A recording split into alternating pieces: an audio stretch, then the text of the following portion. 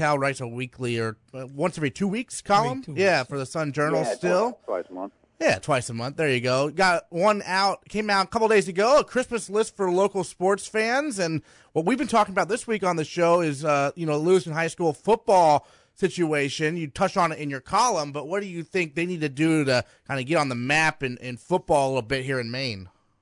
Well, I think that's what they're trying to do with this decision. They're looking to kind of go splashy. I've mentioned to a lot of people, I liken it to the South Portland situation, where that's a program that's been down for the better part of 15 or 20 years since John Wolfgram moved on, and they've kind of struggled. But the tradition is a mile long, and they went out and got Coach Filio from Cape Elizabeth there in Filio this past week, an alumnus who I predict in a year or two will breathe life right back into that program, and you'll see them where they've always been. And I think Lewiston is probably looking to do the same thing. Now, I don't know who it'll be.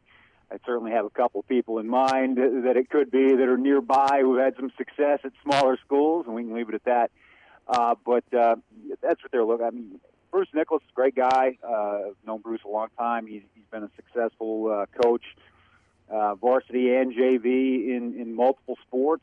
I thought it was an interesting hire for Lewiston at the time, but just because he hadn't been a head coach in a while and it had been at the Class C level. And he'd kind of always been an assistant coach ever since then. So I didn't necessarily wasn't sure what direction they're moving in there, and they made a little progress over the last 4 years, but I think their numbers have gone down pretty significantly. I know when he started out, he was kind of raving about the numbers, how he thought they were pretty good and would only get better. And there's been a big downturn there. I think some of that is cyclical and national in nature. We've seen that throughout the country as younger kids just aren't playing football for whatever reason, for a lot of different reasons, as much as they used to. But I still don't think in a school of 1,300, whatever it is, 600-700 boys, that 35 or 40 is acceptable. You can't win in Class A with that. So I think they got to go get someone who's going to be in the hallways and kind of be energetic and really promote the program at the lower levels and get it back to where it needs to be. I mean, Lewiston, we say it's a soccer school. It hasn't been a football school, but they've had some success. Skip Capone had some success there, won a state title. Yeah. Had some good seasons. Bill County had some great seasons, got them to the PTC finals on more than one occasion, if memory serves. So it's there. The infrastructure's there. They got a nice, beautiful, splashy new facility. I think they're looking for a coach to match it. Oh, yeah, their facility is quite impressive, very impressive this year. I got the chance to call the first game at that facility this year, which was spoiled by Oxford Hills, who obviously had a great season. But you also touch on Joe Harris-Simiak and what he's done at the University of Maine. You obviously think he's going to be leaving fairly soon, probably for a big-time job. How many years do you think he's going to be at Maine before he ends up getting the big offer? I don't know. I thought the quote at the end of the Portland Press Herald preview story for that game was interesting. It wasn't a flat out denial of any of those things at all. It was like, well, it was the typical "I'm focused on this game," and almost sounded like the words of someone who had people in his ear already that were looking to get him to make that move. I don't know.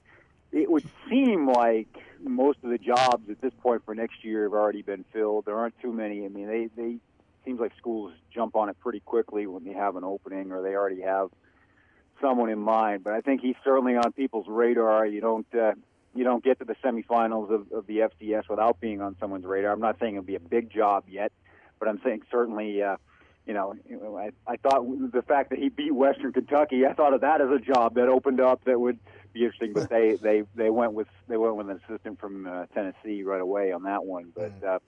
Something like that, a mid-major job, is certainly, I would think, in the next year or two. If he sustains that success at all at Maine, I think it's inevitable, just because Maine doesn't have the financial wherewithal to hold on to a coach like that. I mean, as much as I know he's a loyal guy and he's loyal to his players, and he certainly has bled blue the time he's been there. But I think ultimately, when you're young and on the rise, you certainly have career aspirations, and I can't imagine he wouldn't take advantage of one at some point. Do you think Maine's going to experience a big bump in attendance next year? Because I think you wrote a column about how they're still kind of struggling attendance-wise, aren't they?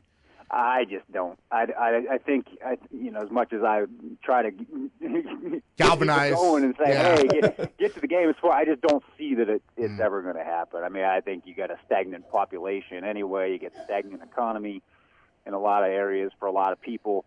It's hard to commit that a full Saturday to that. You got travel issues in Maine to deal with because the flagship university is well out of the way for a lot of people. I don't see that changing much, and I don't see football necessarily becoming the main attraction there. I think, we've seen hockey and women's basketball because they had success in the 90s, especially, and people are hungry. If the hockey program ever bounces back and has the kind of success it had, or even sniffs that level of success, I think you'll see a lot of passion directed toward that program. But I just don't think college football is that. It's a totally different deal in New England than it is down in my part of the world. Let's say that. Cal, we even when I played at Maine, they saw that as an issue. People getting up to Orono to see a game, whatever. We played a couple games in Portland for that reason. Yeah. I think also the travel for the visiting team coming from the Citadel, but also, I think they're looking to see whether they could get a great crowd and whether or not that would be a thing to do, is to have a couple games down there every year. And they've gone to playing a lot of games at home in prime time, or at least at 6 o'clock. Yes. Back in the day, playing at high noon, people weren't necessarily going to come from all outposts of the state today. You got to get up early on a Saturday to do that. So they've tried some things. Certainly refurbished the stadium close to 20 years ago now. They made the upgrades there, and it is what it is. I mean, I think. They're going to have some success there, and I think part of that success is because, let's be honest, a lot of the other FCS powers in the East and Midwest have moved up to the major leagues here in the past couple of decades. So it's maybe not as hard to sustain that success as it used to be. The Colonial's still a brutal conference in terms of the schedule when you have James Madison and Richmond and Villanova and Delaware year in and year out. So it's hard to win that. Maine deserves full credit for doing what it did this year, and I don't think you can expect that kind of run every year, but just the fact that it did is exciting. I mean, I think it galvanized a lot of people. I think there were a lot of people Saturday that were at their TV set that hadn't watched a college football game this year of any kind, and probably in many years. You could tell by the way they were complaining about the red turf. I mean, if that's your biggest problem, you probably haven't watched a lot of college football, but I'm glad you are, because it shows that Maine's getting the attention it deserves from the home fans. Well, I mean, I know I have no connection to the University of Maine at all, but I remember I tuned into their fourth quarter against Weber State when they had those 3 interceptions. I'm like, wow, this team pretty legit. So actually, Saturday I was all hyped up. We had the TV ready. We saw every minute of the game. It was like, oh man, that's like, oh well, like Eastern Washington's kind of played at another level, but kind of saw that one coming a little bit. I think just that offense and being at home and. Certainly seems like the two best teams have survived to get to the FCS. But wouldn't that be nice? I you've probably all seen the Mike Leach rant where he goes on this thing about, well, wouldn't it be nice if we could follow the lead of all these lower levels of college football and have something like that for 1A? Wouldn't that be wonderful? Right. Wouldn't that be? Actually have what we're relatively sure are the two best teams playing the final. How could we do that? Oh, yeah, I don't know, maybe a 16 or 32-team tournament. That would be fantastic. That would be fun. I think they're going to expand it to 8 pretty soon in the FBS. I think that's probably inevitable. But it's no matter how many teams you have, you'll always have that element of somebody saying we got robbed, we got left. Right. If you have 4 teams, that number 5 teams, by golly, we should have been in there. If you have 8, there's going to be a number 9 that says, hey, we won our regular season title in Conference X, and we deserve it. I mean, I just think it's always going to be that way. I just think UCF going undefeated 2 straight years and not getting a chance to play for the national title is kind of ridiculous. So I would definitely support an 18. I guess if it were an 18 tournament, I would have a hard time leaving them out. Right. I don't have a hard time leaving them out of a 14 situation just because. I mean, it's the naked eye test. And I know they can talk about beating Auburn, and Auburn beat so-and-so, and so-and-so beat so-and-so. And when you play an Auburn that's whatever they were last year, 8-4, going into a New Year's Day game, they're not motivated on the level that a team would be to play you in a playoff. So it's an unfair comparison. But that said, they've done everything within their power pretty much. I mean, the only other thing they could do is go on the road to a Power 5 school, whether it's Florida. I know there've been offers for things like that. You know, they eventually you've got to do what Gonzaga does in basketball, sure. right? And you've got to play Tennessee. You've got to go to UNC. You've got to play Duke. You got to do some of those things. Otherwise, you really can't complain. This year UCF had a game they were supposed to play at North Carolina. They got canceled because of like a storm or a hurricane or something. Probably their game with Maine 2 years ago. Right. Was canceled due to the storm, and it was never rescheduled last year. Right. Yes, So, hey, Maine could have spoiled their mythical national championship season. Who knows? No. But I think eventually, and part of it's a double-edged sword because some of those schools don't want to play a UCF even at home. They have no interest in they want their, especially the SEC schools. It's pretty obvious they want their home non-conference games to be kind of cream puff. So I don't think a lot of them are lining up to play UCF, but I'm sure there have been a couple of opportunities, and eventually you got to avail yourself of one of them. I was curious. You're with the Georgetown News Graphic there in Kentucky now. Are people excited about University of Kentucky football? Oh yeah, they are. Okay, they're hugely excited. I mean, and I think some of it's a little bit because they're a little down on basketball right now, so it kind of gives them. I think I read somewhere this is the first time in more than 10 years that the football team has actually been ranked in the AP poll ahead of where the basketball team is. Wow, makes sense. It's interesting. Yeah, but it's funny how quickly. Like 5 years ago, they were 2-10. Okay, and now they're playing on New Year's Day. But it's funny how quickly people's like level of expectation changes, and as soon as something bad happens, it's like the negativity is like, man, you all were in bad shape before Mark Stoops got there. You got to be happy with whatever you accomplished, and they've got the best defensive player in the country in Josh Allen. They've got. I think they're a little down on the offense and have been most of the year, but defense has carried them and. That you're playing in the SEC and you're contending you're in the mix. I mean, I don't see how that can be disappointing on any level. And I think right now there's an excitement about playing on January 1st because that's something they haven't done around here in a long time, if ever. For sure. And then I'm curious, the column you wrote about, you touched on the Patriots, was that written before or after they lost to the Steelers? It was written before, that little blurb, but let me tell you, I still think it's doable. I think if you look at the Texans going to Philadelphia, their franchise, even dating back to the Tennessee days, I mean, or rather the Houston Oilers and the two franchises that have played in Houston have never won in Philadelphia. I think they're 0-11. So I think if they lose that game, get their fifth loss, and the Patriots can hold serve, and they should. I mean, you should drill the Bills and the Jets. There's no excuse there. Right. And then you go 11-5, you get the 2 seed, and all 32 teams are trash right now. Okay, they have achieved Pete Rozell's dream of mediocrity for everyone. If you I fortunately had the sound down because they were yelling at each other on ESPN here a few minutes ago and doing their power rankings. Somebody's got the Chargers at number one. If the Chargers are the number one team in the NFL right now, anybody can win the freaking thing. Okay? Sure.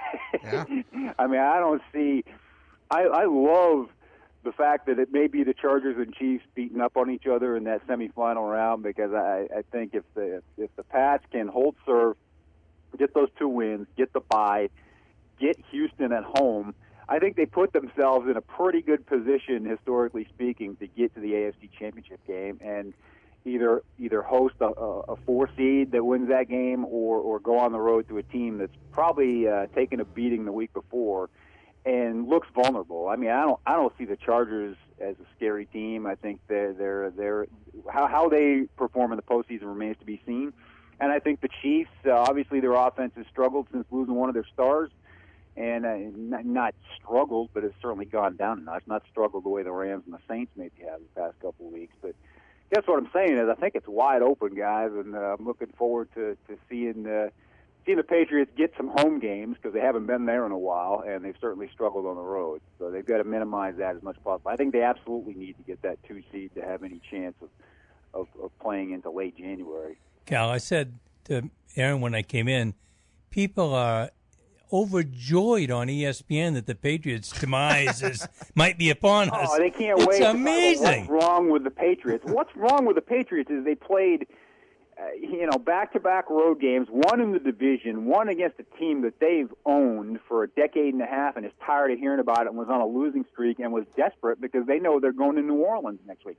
Pittsburgh absolutely, positively had to win that game. The Patriots didn't. I mean, people don't understand.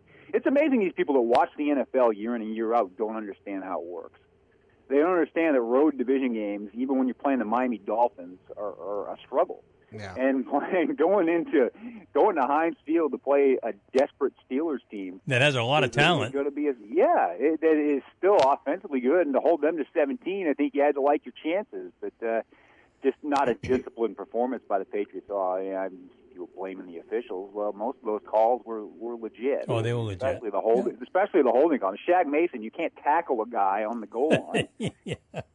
I mean, so it's amazing. It's fun. They can't wait to tear it down, and I kind of like that. I kind of like the idea that they're sneaking in this year, maybe a little wounded, a little bit undersold, because I think people must know deep down it's wishful thinking on their part that maybe we're going to see something new, but deep down they must know that if this team can get a little healthy and get a couple of wins under its belt at home, they're going to be very dangerous going into the playoffs. Yeah, you bring up a great point about how this is Pete Rozell's dream, because I thought the Rams were clearly the best team in the NFL for a majority of the season. Oh, yeah. And all of a sudden, Jared Goff has forgotten how to play quarterback. And he looks like the Jeff Fisher Jared Goff. Yeah, really. Right. And I think that must be scary to them. He just looks happy feet in the pocket back there. Yeah, I don't know what's. And even the Saints. I mean, the past 3 weeks they've striving. Breeze down to earth. One touchdown pass. I called him Bruise. Maybe that was a Freudian slip, because they're taking a little bit of a beating offensively. Only one TD pass in each of the last 3 games. I think they have a little bit of an identity crisis. That thing with Kamara and Ingram works as long as everybody's happy. But I think you get. Sometimes it's like basketball and in the Warriors situation where you got to keep everybody satisfied. You've only got one ball there, and you got to have an identity. And maybe the Saints are lacking that a little bit at a crucial time of the year. So I still don't believe defense is going to carry that team. It never has and never will. So they've got to figure some things out too. Well, moving over to baseball real quick, you touched on the Red Sox in your column, saying that they should at least try Nathan Eovaldi as a closer next year. In terms of hot stove league, what the Red Sox need to do, in your opinion, to try to make the moves they need to make to defend that World Series title? I mean, it's always the trick, isn't it? It's like you don't want to stand pat and not make any changes, because the Yankees, the Indians, other teams are busy, and you can't just stay status quo and get a year older. But I don't think you want to reinvent the wheel too much. And I think you got to find that happy medium there. And I think they'll have, knock on wood, health being the issue, of course, more than enough pitching going into the start of the season. Maybe the thing that's made this team successful when they've won the World Series those 4 times, is they've always made those under the radar acquisitions, those glue guys that hold things together. And I'd like to see, whatever move they make, you don't need to go for the big splashy move, the big headline grab. And the Yankees do that, and it's been to their peril, I think, in this century anyway. So I don't think you have to do anything too crazy. You just don't want to do anything that disrupts the chemistry of that locker room. I mean, because I think they got a pretty good thing going in that clubhouse right now. They obviously you don't want to tinker with it. Don't spike the mix any more than you have to.